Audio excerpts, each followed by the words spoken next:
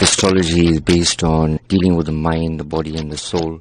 Because I'm a universal astrologer, so dealing with people would obviously be something that wouldn't be a religious matter. It would be more of a universal humanitarian matter. So I believe that the soul doesn't have a religion. Astrology is more about guidance.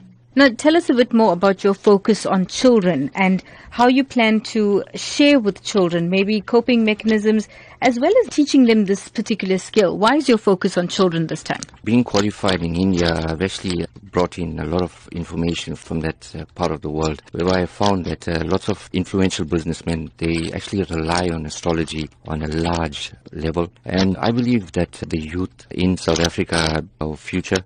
And if we give them a better understanding about themselves, not around us, we don't want to know anything around us. If we understand ourselves from within, we'll be able to adapt to the surroundings. From a teaching aspect in terms of astrology, I would actually advise them about character analysis, personality traits, more importantly about bringing out the best kind of qualities in them that will actually help them to grow and to become future leaders.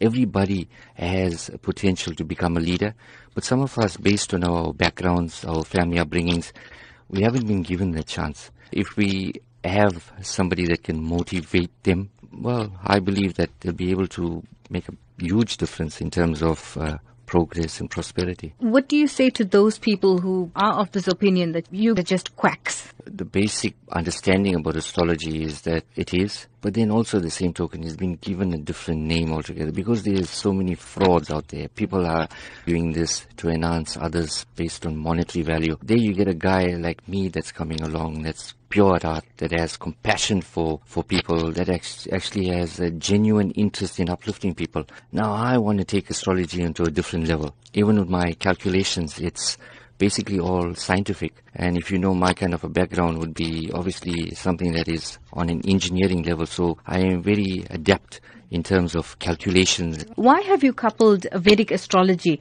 with life coaching? From an aspect of mind, body and soul, I think it's very important that if our souls are nurtured based on our upbringings, our bodies shine.